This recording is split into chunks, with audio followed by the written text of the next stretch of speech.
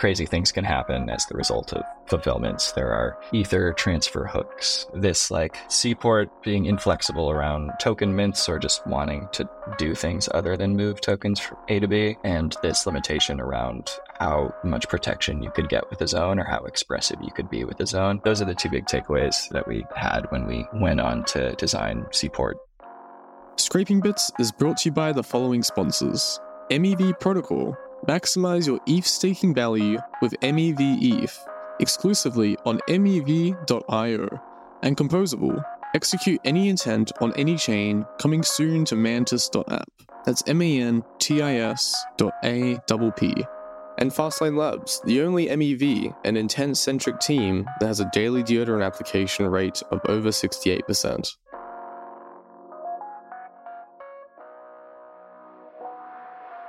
GM everyone, my name's Tagachi, the host of Scraping Bits. Today I'm with Emo.eth. How's it going, friend? GM. It's going not too bad. Can't complain. GM.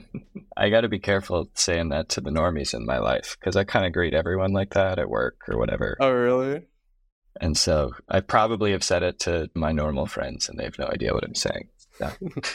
What's a GM? Just for some context, for the people that don't know who you are and what do you do? I am Emo.eth, James. Either's fine if you ever meet me, but I don't look like my punk or whatever my current PFP is. Lately, I've been wearing a lot of Hawaiian shirts, so I don't know if that's really the emo vibe. I am a protocol engineer at OpenSea. I work on lots of fun smart contract stuff, big one being Seaport and various Seaport periphery. Been at OpenSea for coming up on 2 years and a month or two. I've been doing full-time smart contract stuff since the Seaport push like a year and a third ago or so. Yeah, got you. And Seaport is the decentralized version of the OpenSea, really, isn't it? Kind of. I have a lot of hot takes about Seaport. We're a marketplace. It's our marketplace protocol. I think it's a lot more than a marketplace, especially because it's very unopinionated in about how its orders work. Everyone's big on intents these days, so it could be an intent protocol if that's what you want. Got you, yeah. And just before we go into this rabbit hole, where did you start and how did you get to the point of where you are now at Seaport? Yeah, crypto's always been in the periphery for me. I had the friend in high school who was, using Silk Road. He's like, you got to get Bitcoin, man, and buy these illicit substances. And I was like, yeah, I'm good, man. That sounds fun for you, but I'm okay. It was fairly new. I don't know when Silk Road spun up relative to Bitcoin, but he was very enthusiastic about it. It was like sophomore year of high school. And he was like, you got to get a hardware wallet, man. I'm like, what are you talking about?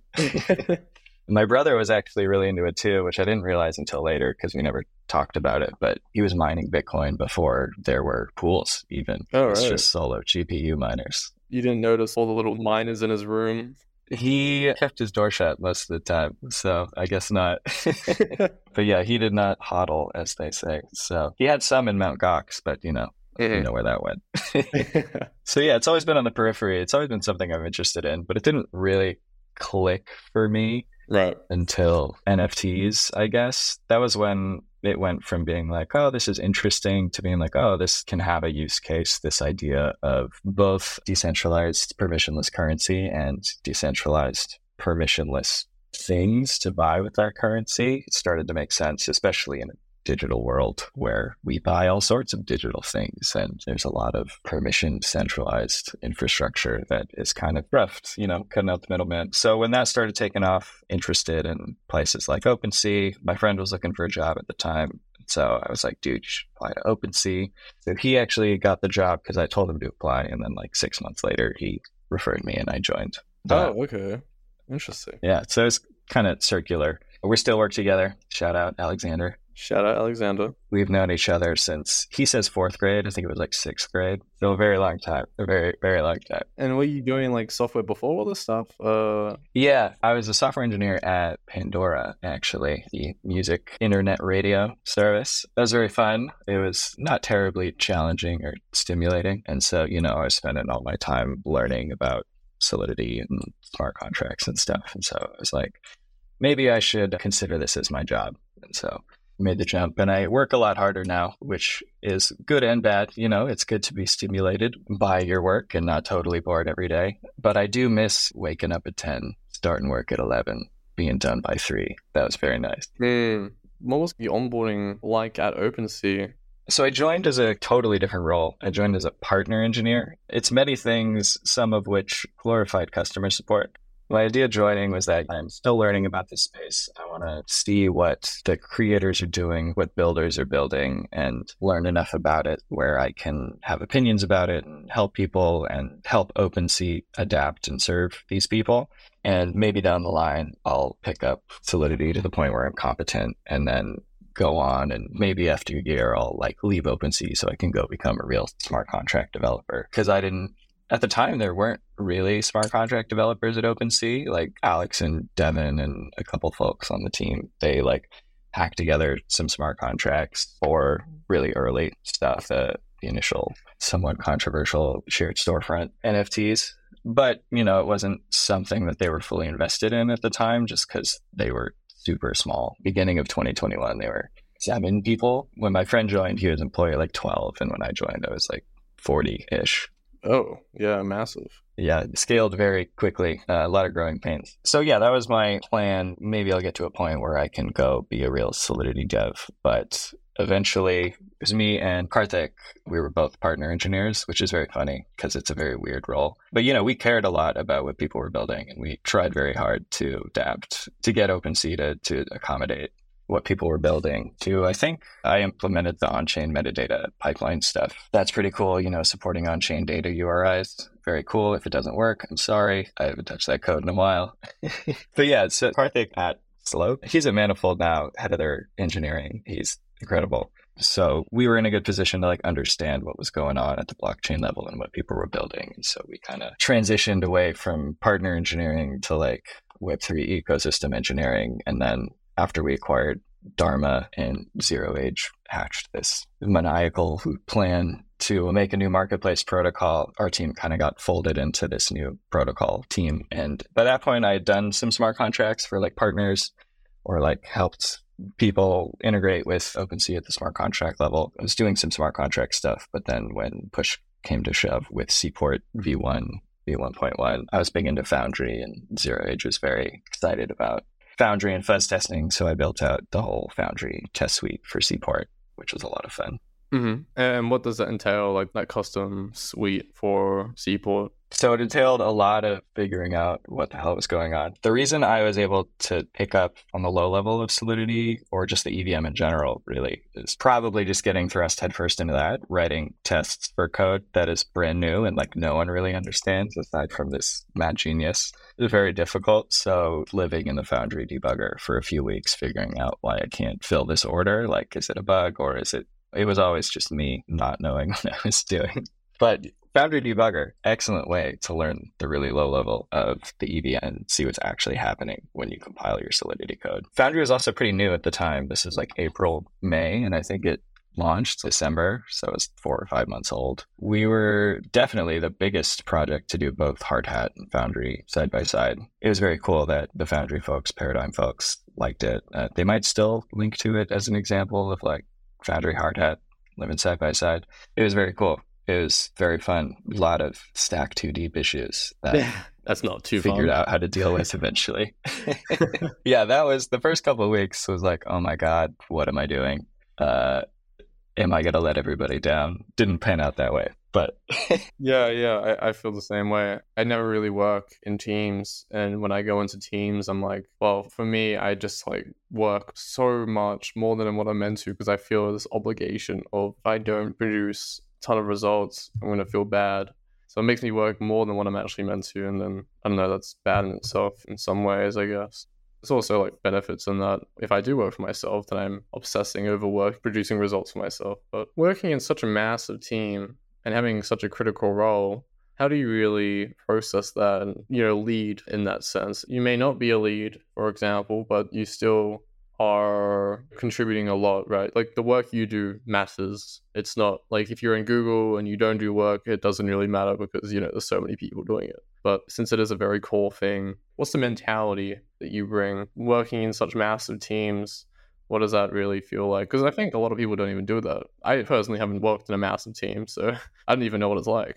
Yeah. So our core protocol ecosystem team, I guess it is kind of a big team by corporate standards, question mark. There's like 10-ish of us, but we're pretty spread out in what we handle because we're sort of the blockchain level experts at the company. And so like if trusted safety is trying to investigate spam or mitigate spam or like scamming, phishing stuff, they'll pull one or two of us away. If we need some periphery like e-collector smart contract wallet, we'll do that too. So we're kind of disjointed, but we are kind of a big team. So we are kind of like very neatly siloed, which is nice. It's buffered around us, but we work with a lot of other teams. And I think starting to realize that people really value our input on things. And so we can steer discussions if we want to. That's definitely a big change coming from a big company like Pandora, where like, you know, if I wanted to learn something, it was even hard to get put on a project. I could like learn something new rather than do something over and over, normal and mundane and expected of me. Yeah. And so just having the confidence to like speak up and advocate for things was a change, because like before it's like, it doesn't really matter what I think. But now it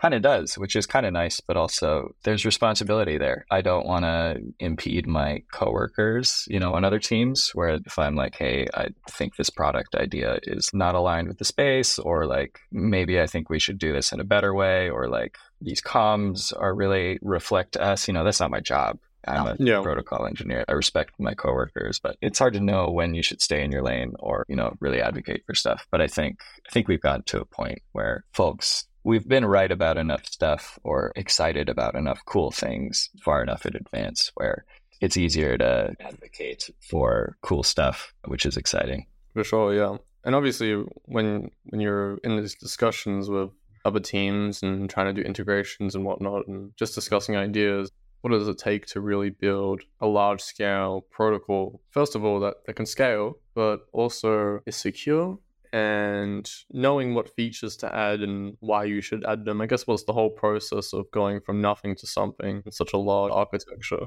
So the initial Seaport design was all Zero Age, mad scientist that he is. I wasn't really there was no protocol team at that point, so he was really the protocol team. With him.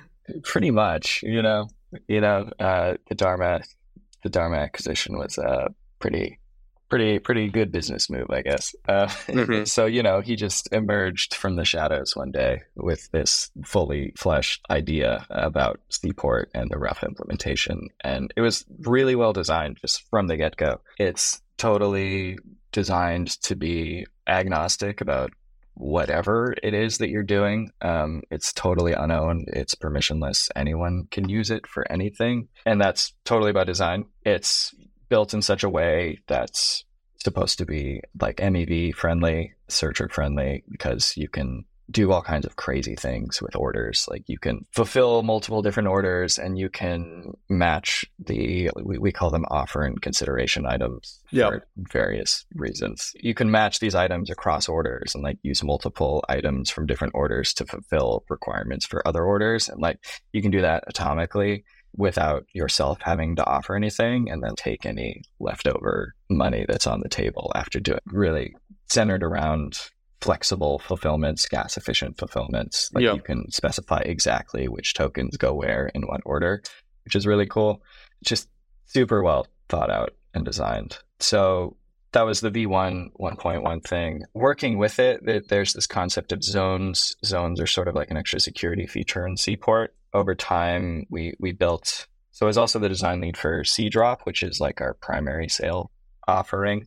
V1 of Seadrop, Zero Age and I tried to figure out how to get it to work with the first version of Seaport, and we realized that it wasn't flexible enough to do it without getting really ugly, and like how you would have to hack together a token contract that worked with Seaport in a gas efficient ERC 721A. The whole point is that you mint a bunch and then you get basically a bunch of tokens for the gas cost of one token, whereas Seaport transfers individual tokens, so it wasn't going to work in that way.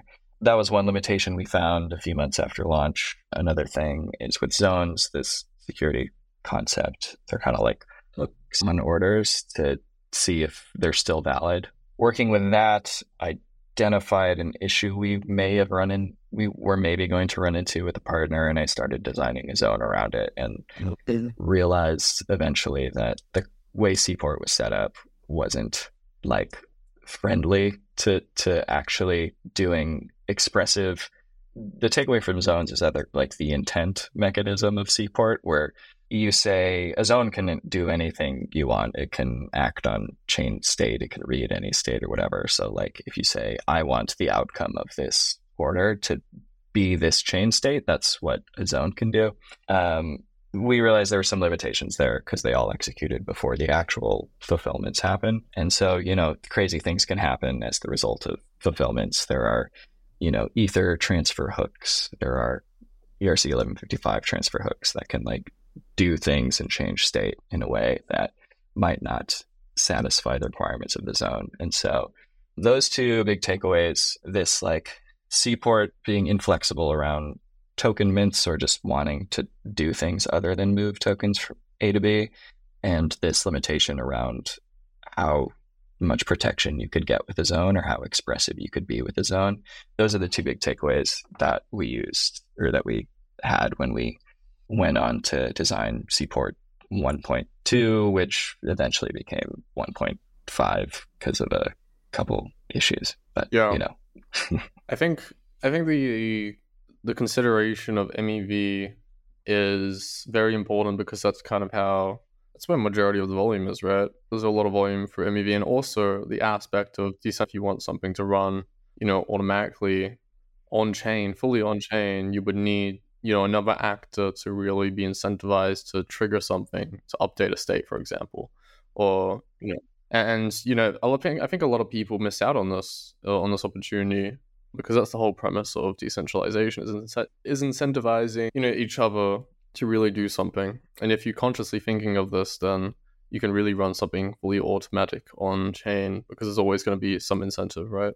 And another thing, of course, is thinking in terms of security. A lot of developers do not think about the security of their protocol or the possibilities or what can happen. For example, when you're talking about the zones, obviously it's not in the right order, and that's a massive flaw in that regard.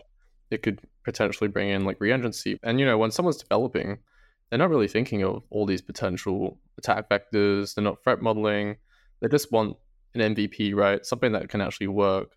And so what we see more often than not is, someone creates a DAO or some on-chain project, and then they don't consider the security implications, and then they get hacked. And that goes, let's say, 20K or whatever, because they just started, and then they can't actually do anything because to pursue that doesn't make sense. They have a net negative, right?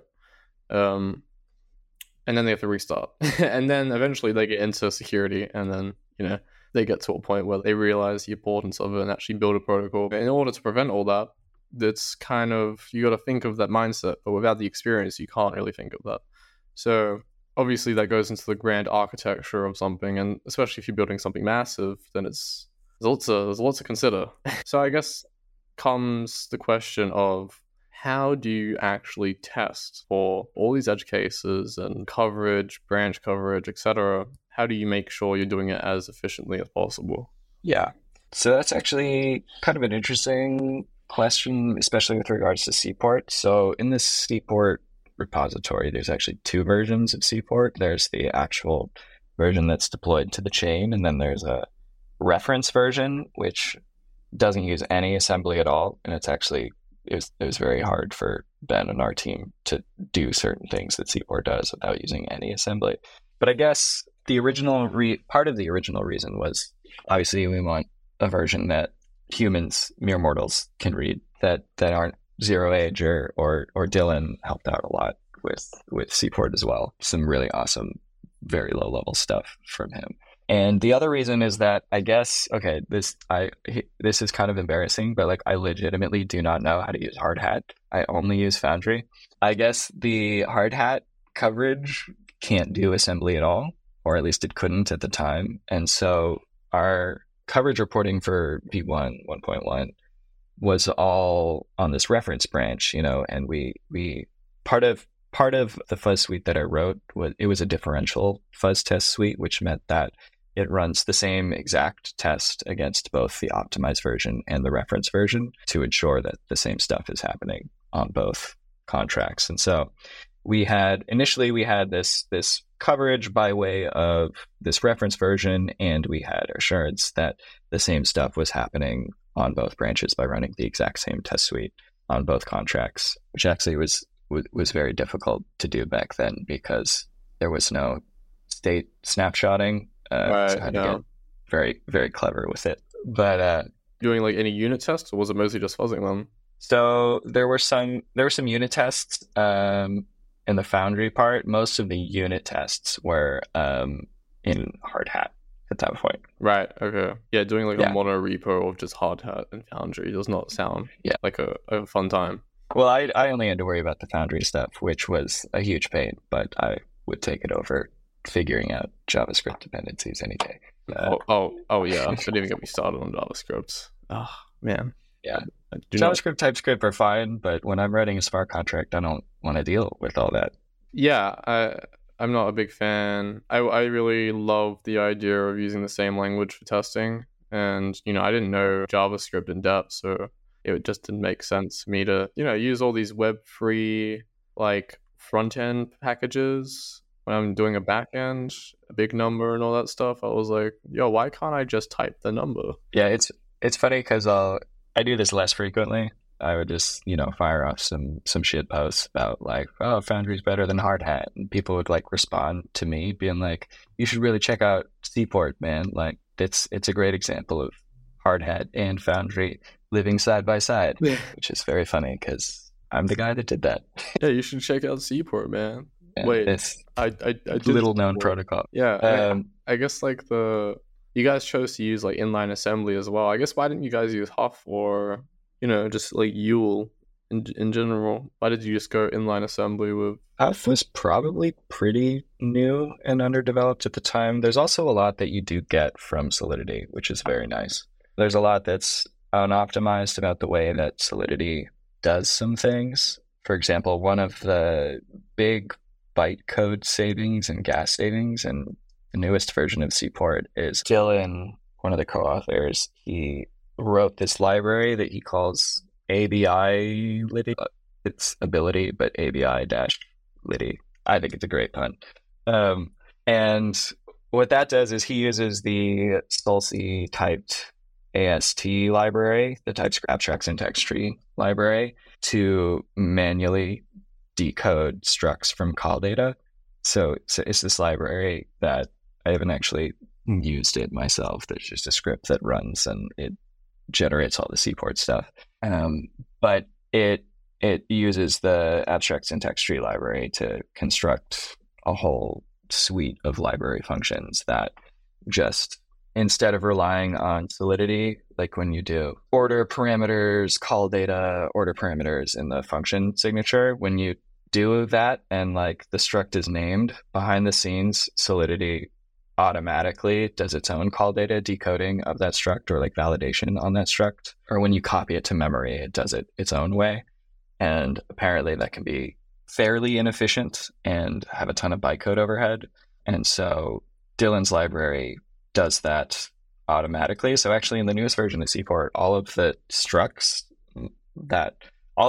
arguments are unnamed. It'll just say order parameters call data, and then like low level will like go into the call data and validate it and then copy it to memory, which is kind of insane to think about. So that's an example of Solidity being bad, but or not bad, but that's an example where it can have speed bumps.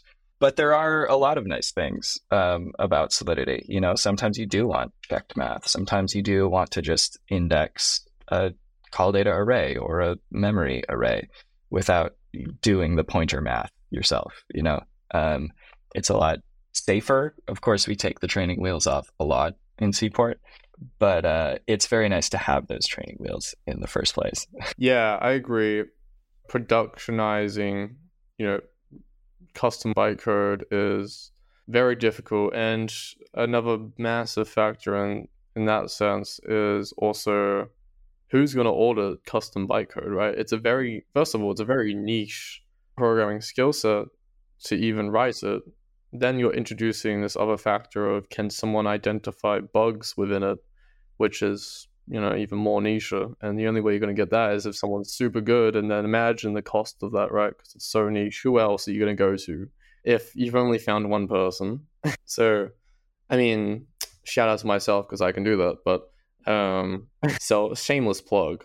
But yeah, I mean, like, how many people have really done that though? And then it comes to a point where you also have maintainers of it as well. And then, it's hard to find developers in the first place. So you can't do that. But yeah, the encoder is decoder is quite interesting because I've done a cold data decoder as well. And it is somewhat difficult, but if you know what you're doing, then it's somewhat easy. But from someone that doesn't know what it's really doing, it seems like magic, right? I mean, the cold data you save from, all those pointless zeros, right? If you can just find what you need, extract that, then that's all that matters, right? You don't need all that padding as a normal Solidity where, you have let's say a struct with, 4 addresses. Each address you're using 20 bytes, but you're not using 12 bytes. So let's say you have 12 times 4, and then that's how many bytes are being unused, and so it's redundant. If you can withdraw that, extract it, then there you go. And obviously that saves the user money in fees, and so they can spend it on something else, maybe another transaction, right? But ultimately, it's a good way to kind of promote yourself and be better than the competition, because I'm sure nobody else is really optimizing cold data or this level of just inline assembly. Searchers, but only MEV searchers. Only. Yeah. There's no real reason for a protocol, especially if you're a startup, right? And you're trying to get to MVP. I mean, all the resources are in Solidity. If you go to any audit company, they're all in Solidity. Nobody does bytecode because, first of all, very niche. There's no point. The market's too small. But also, Solidity is just easier to write. You can do tests, understand it. You can hire anyone. You don't have to go searching and find like a very deep network of, elites to try and hire them. And then first of all, having the money to be able to hire them as well it's just a very unrealistic scenario. And so Solidity is like the default, right? So I guess, working with Dylan and, the whole team, what are the kind of things that you've kind of learned on this 2-year journey, being at OpenSea, that you've, I guess, learned over, that have really stuck with you? Let's see. I've learned that I like esoteric problems of a certain flavor. I've learned that the EVM is really very interesting, partly because of how limited it is. Yeah, I think that's a beauty. Yeah, you're trying to solve problems within constraints. Yeah, absolutely. And I feel like it's just convoluted enough where, for me at least, I'm able to like grasp it, or grasp hopefully most, if not all, of the intricacies if I'm good at my job. Hopefully grasp all of it and work in this weird, like almost like a set of toy problems. It's just convoluted enough where like I feel like I as a person can grasp it and reason about it in a way that makes me decent to good at my job. I've also learned just Zero Age is the man. Dylan's the man. They're fucking brilliant. It's awesome working with really people who are so smart and just not even like smart. They're brilliant, but they're just clever, Like, who would have thought that, we're running up against the bytecode limit of the EVM with Seaport? What can we do to shave down on it? Let's do completely custom call data decoding, and that saves like a few hundred gas. Incredible. Yeah, and like in truly the grand, unhit. Yeah, for real. And I think it's most notable because so many people are using it. If it was just any other protocol, it wouldn't really be worth it, right? But it does add up. And I think you guys did do some statistics on this as well, on the amount of gas saved and then amount of actual dollars it was saved. And it was a fair bit. It was a lot. Yeah. Yeah, I think it was like especially compared to Wyvern. Yeah. I don't know how much it was. Was it like a couple $100,000, like $300,000 or something? I can't remember. It was that sounds right. I don't remember when that was from. Probably just a few months after Seaport. So maybe even more. It was like the difference between the original OpenSea and then Seaport of the amount saved. Because Wyvern was... Yeah. wasn't optimized. It served its purpose for a while, but I'm glad we're moved beyond it.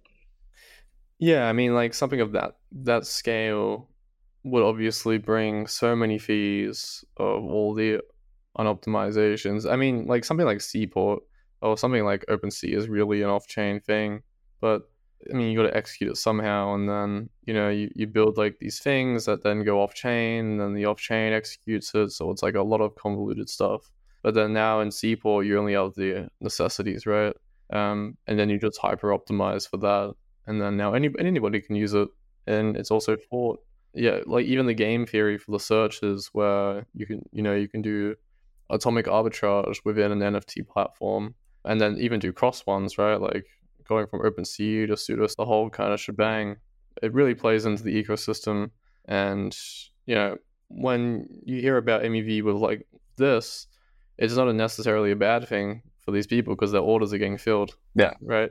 So yeah. It's really interesting with the Uniswap X launch. It's very similar. And they give Seaport a shout out in the white paper about, off-chain signed orders. And specifically, like they have the Dutch auction reactor, which is, sort of the intent-ish protocol where you say, I want to swap this token for X amount of token, and where X is variable. And so as soon as it's profitable for an MEV searcher to fill it, they fill it, and the user doesn't pay any gas. And it's an optimal execution from the user's standpoint, because if an MEV searcher waited until it was more profitable for them, someone else would have come and taken it. We've been thinking about that a lot. We have this protocol that's still in like a toy stage that we're very excited about building out more, or at least I am. We hired Ryan on our team because he came and talked to Karthik, our old manager, about he thought it'd be really cool if Seaport had a decentralized peer-to-peer order book for stuff exactly like this, and was like, that's awesome, build that now. And that was a year ago, that was last summer. And so it's really cool to see that, like, I know Uniswap's been working on this for a long time. So it's really cool to see those parallel, ideas come to the forefront at the same time. It's very cool, very validating, very exciting. Oh yeah, for sure. Yeah. All new innovations. Seaport was just a massive, just like groundbreaking innovation in that sense. And, it sparks all these other people trying to do the same thing. Any new kind of technology from a reputable source is bound to just like shift the paradigm into a new kind of space. Yeah, you see that with Uniswap, with the Uniswap X. I'm actually curious to see how this is going to happen from a fully decentralized platform to now centralized kind of order book, right? So it'll be interesting, and they claim to get rid of MEV in it. So they do all the arbitrages in when it's executed. So that's actually gonna be super interesting. But obviously, like with anything, it takes a while to adopt, especially with complexity. You see everyone still using V2, right? But some people use V3, but nobody understands it fully. Well, a small, I guess, minority understand it fully, but the majority don't because it's quite complex. And I think the same is with V4. Although, it's quite abstract if you think of, okay, everything's on one contract, but from what I've heard, it's still kind of like the same level of complexity as V3, whereas V2 was just simple, right? Anybody can learn it, pick it up, integrate it, and people still use it, which is, interesting, despite all the efficiencies of V3. But again, it comes down to complexity and how easy can someone understand it and start using it, right? So I think that comes to also documentation.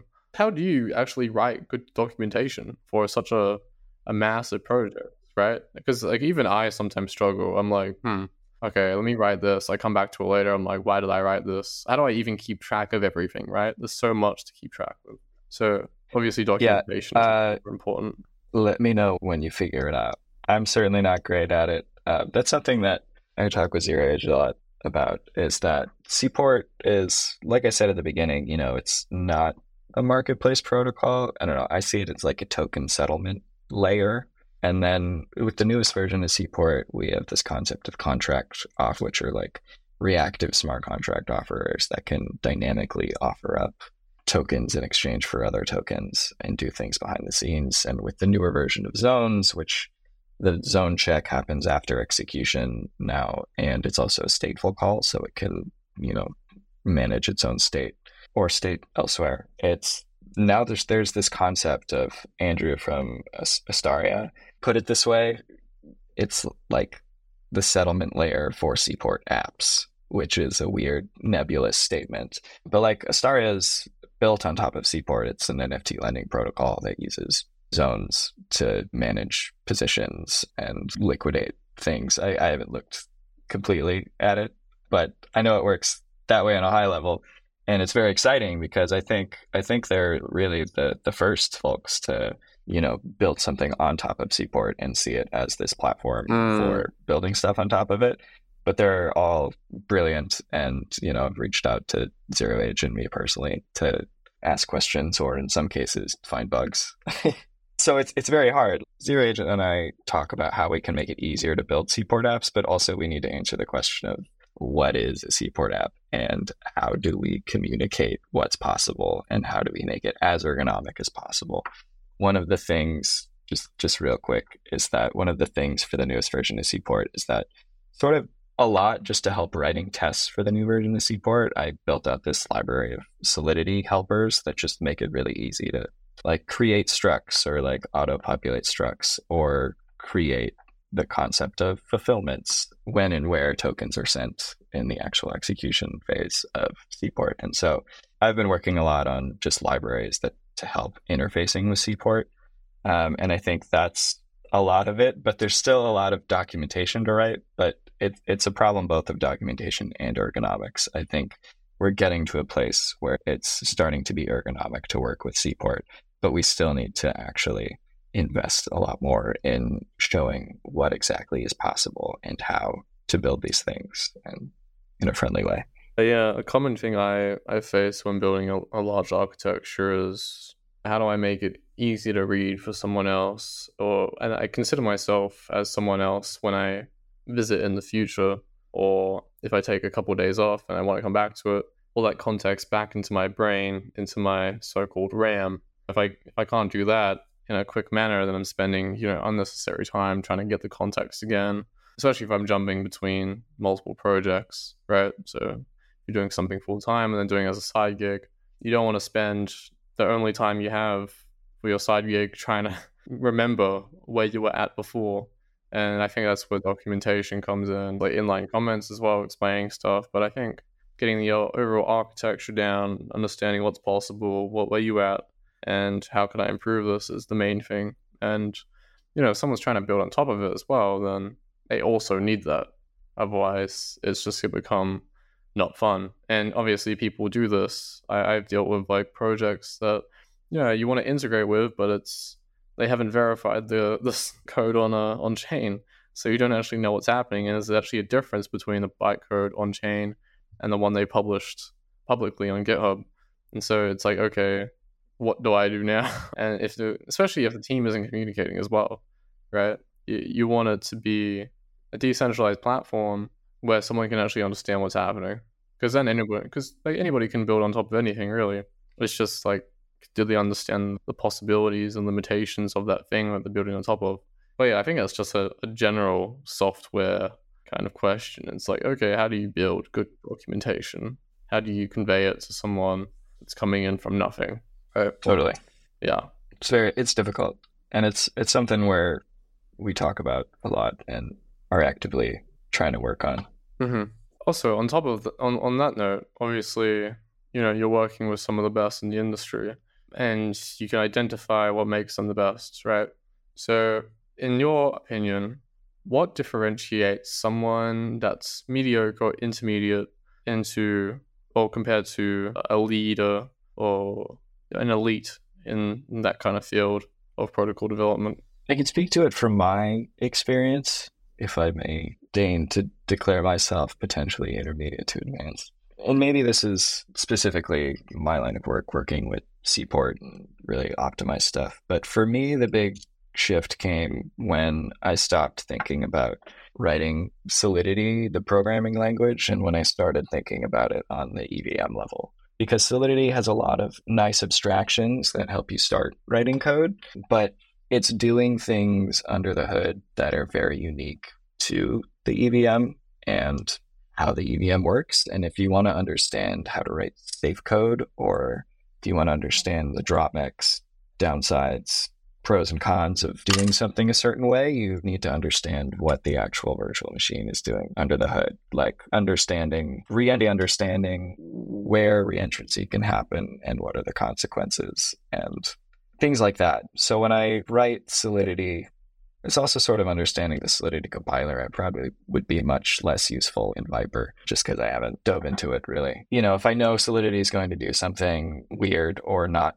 what I expect or inefficient in some way, just from knowing what bytecode the compiler outputs, I'll write something differently a certain way. But I think the big thing is understanding what the actual EVM is doing. That really helps you write safer code because you understand what the implications of what you're writing actually are. Yeah, I agree. Being able to understand the bare bones of what you're writing, it definitely allows you to understand the higher up abstractions. For example, if you understand the RPC calls being involved in Foundry, you know actually what's happening under the hood of the abstractions of the emulators, etc., how the scripts are ran, how you deploy. Another great example actually is if you don't actually know how to optimize, right? It's because you don't have a great underlying understanding of how, let's say, memory and storage works. If you're putting a variable from storage into memory, then what you're really doing is doing an S load, which, is X amount of gas, and then you're putting it into memory, which is a M store, which is another X amount of gas, and then you're going to use the M store. And let's say you only use the M load once, right?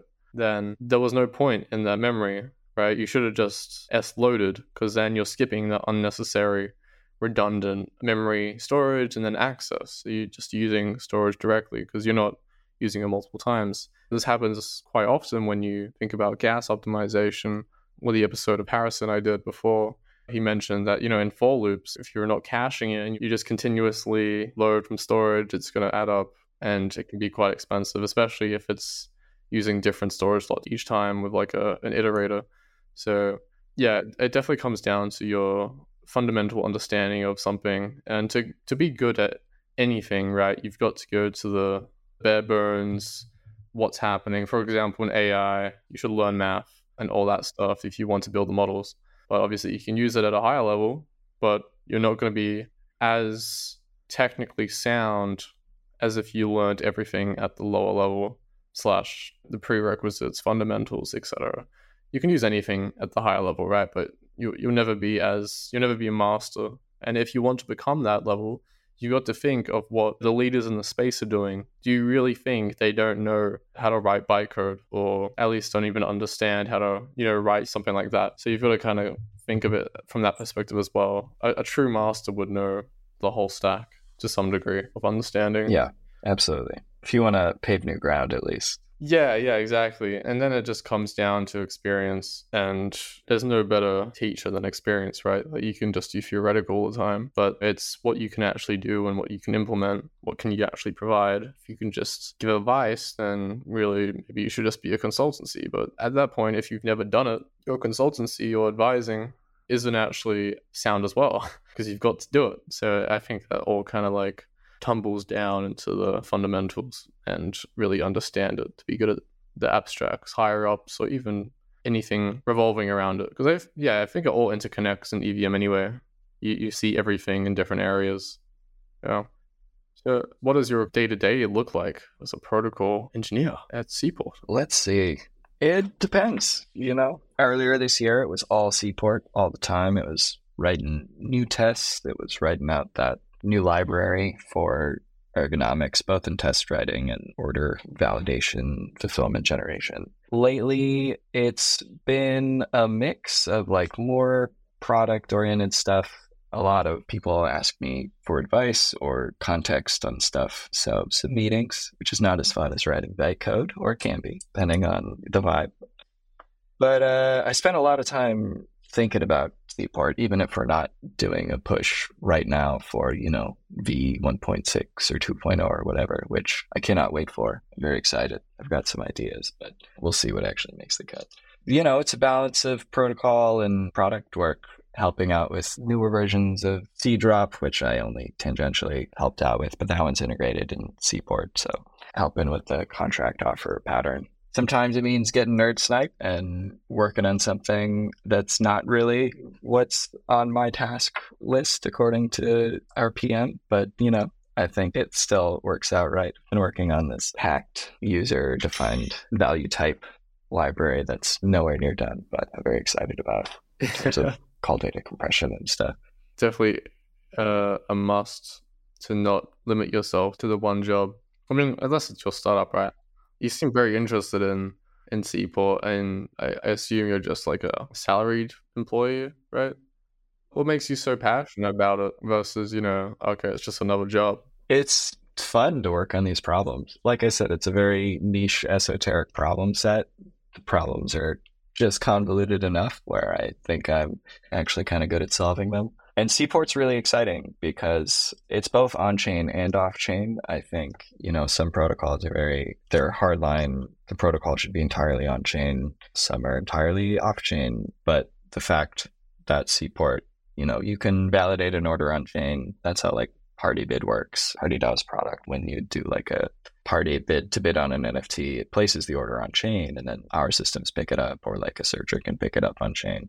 But then we also have this off-chain order book, which right now is centralized behind OpenSea or Reservoir, API gated. But if we build out Seaport Gossip, or when we do, or when someone does, the decentralized aspect of this order book is really cool, because then it's permissionless to post an order. It's free to post an order as long as you're running or connected to a node. And that's really cool. It's this, new protocol on top of, to an EVM based L1 or L2 protocol. And it's just so powerful in terms of what it can do. And we've got ideas, I've got ideas about how to make it more powerful in terms of how you can fulfill things. Seaport apps are very exciting to me. I think in terms of NFTs with utility, or NFTs that can do things, Seaport does a lot more than NFTs, just throwing that out there. It can do ERC20 to ERC20 swaps, or any combination, like Seaport deals we just launched where, you can trade 2 pudgy penguins for a mutant ape or whatever, or a pudgy penguin and some ETH for some token. And that's just built into Seaport from the ground up. That's the level of granularity you can have with its token settlement. And then you can build things on top of it. You can have NFTs be their own market makers. They can be their own liquidity pools as a contract offer, which is still sort of on the low level of why is this interesting ? But I think the next wave of NFTs won't be collectibles per se. I think they'll have more uses. I think they'll be more dynamic. And I think Seaport's a really great platform to start building those things, because you get this very secure, very optimized, trustless settlement layer for whatever your application is. That's very promising to me. In the grand scheme of things, NFTs will definitely be more important, like tickets or something like that. I'm sure that will all come into fruition, maybe on ZK. I wonder if you would ever do any ports over to different chains. I think we're deployed on one of the ZK chains. I forget which one. Is it ZK Sync? One of them, but it's, EVM compatible, or EVM equivalent in quotes. I don't know if we're deployed to that one, but we're deployed pretty much everywhere. Every once in a while, Zero Age will tweet out the docs to do it and give that elusive Zero Age follow if you do it. Yeah, the future of OpenSea is going to be very interesting, especially with these apps people are building on top of them. Yeah, I think it's going to be quite interesting, because from what I understood, OpenSea was always just NFTs, but now there's the aspect of ERC20s as well. And as you mentioned before, it's really just an intention platform now rather than NFTs. So it's going to be definitely interesting to see how it all evolves, especially when ZK starts rolling out and, NFTs become even more prevalent, because now you have private data NFTs, which can be a whole lot more, all right, like medical history, etc. So I think that's when all the NFTs will really shine. I think this has been quite an interesting call, and I'm very grateful for you to spend the time with me. Finally getting to meet you as well. Of course. It's an honor. This has been fun. It has been fun, yeah. And it's in the books now, so you can come back to it once you launch and be like, yo, I told you it was going to be good. Amazing. Posterity. Exactly, yeah. And for anyone listening, if you would like to jump on the podcast or would like to suggest someone to come on, just DM me at scrapingbits on Twitter, or you can email me at scrapingbits@gmail.com. Otherwise, thank you so much, Emo/James, for coming on. Hope the audience will listen to a few more episodes, because I'm sure if they enjoyed this, they will enjoy a whole lot more. So yeah, thank you so much for jumping on, and take care. Amazing. Thank you for having me.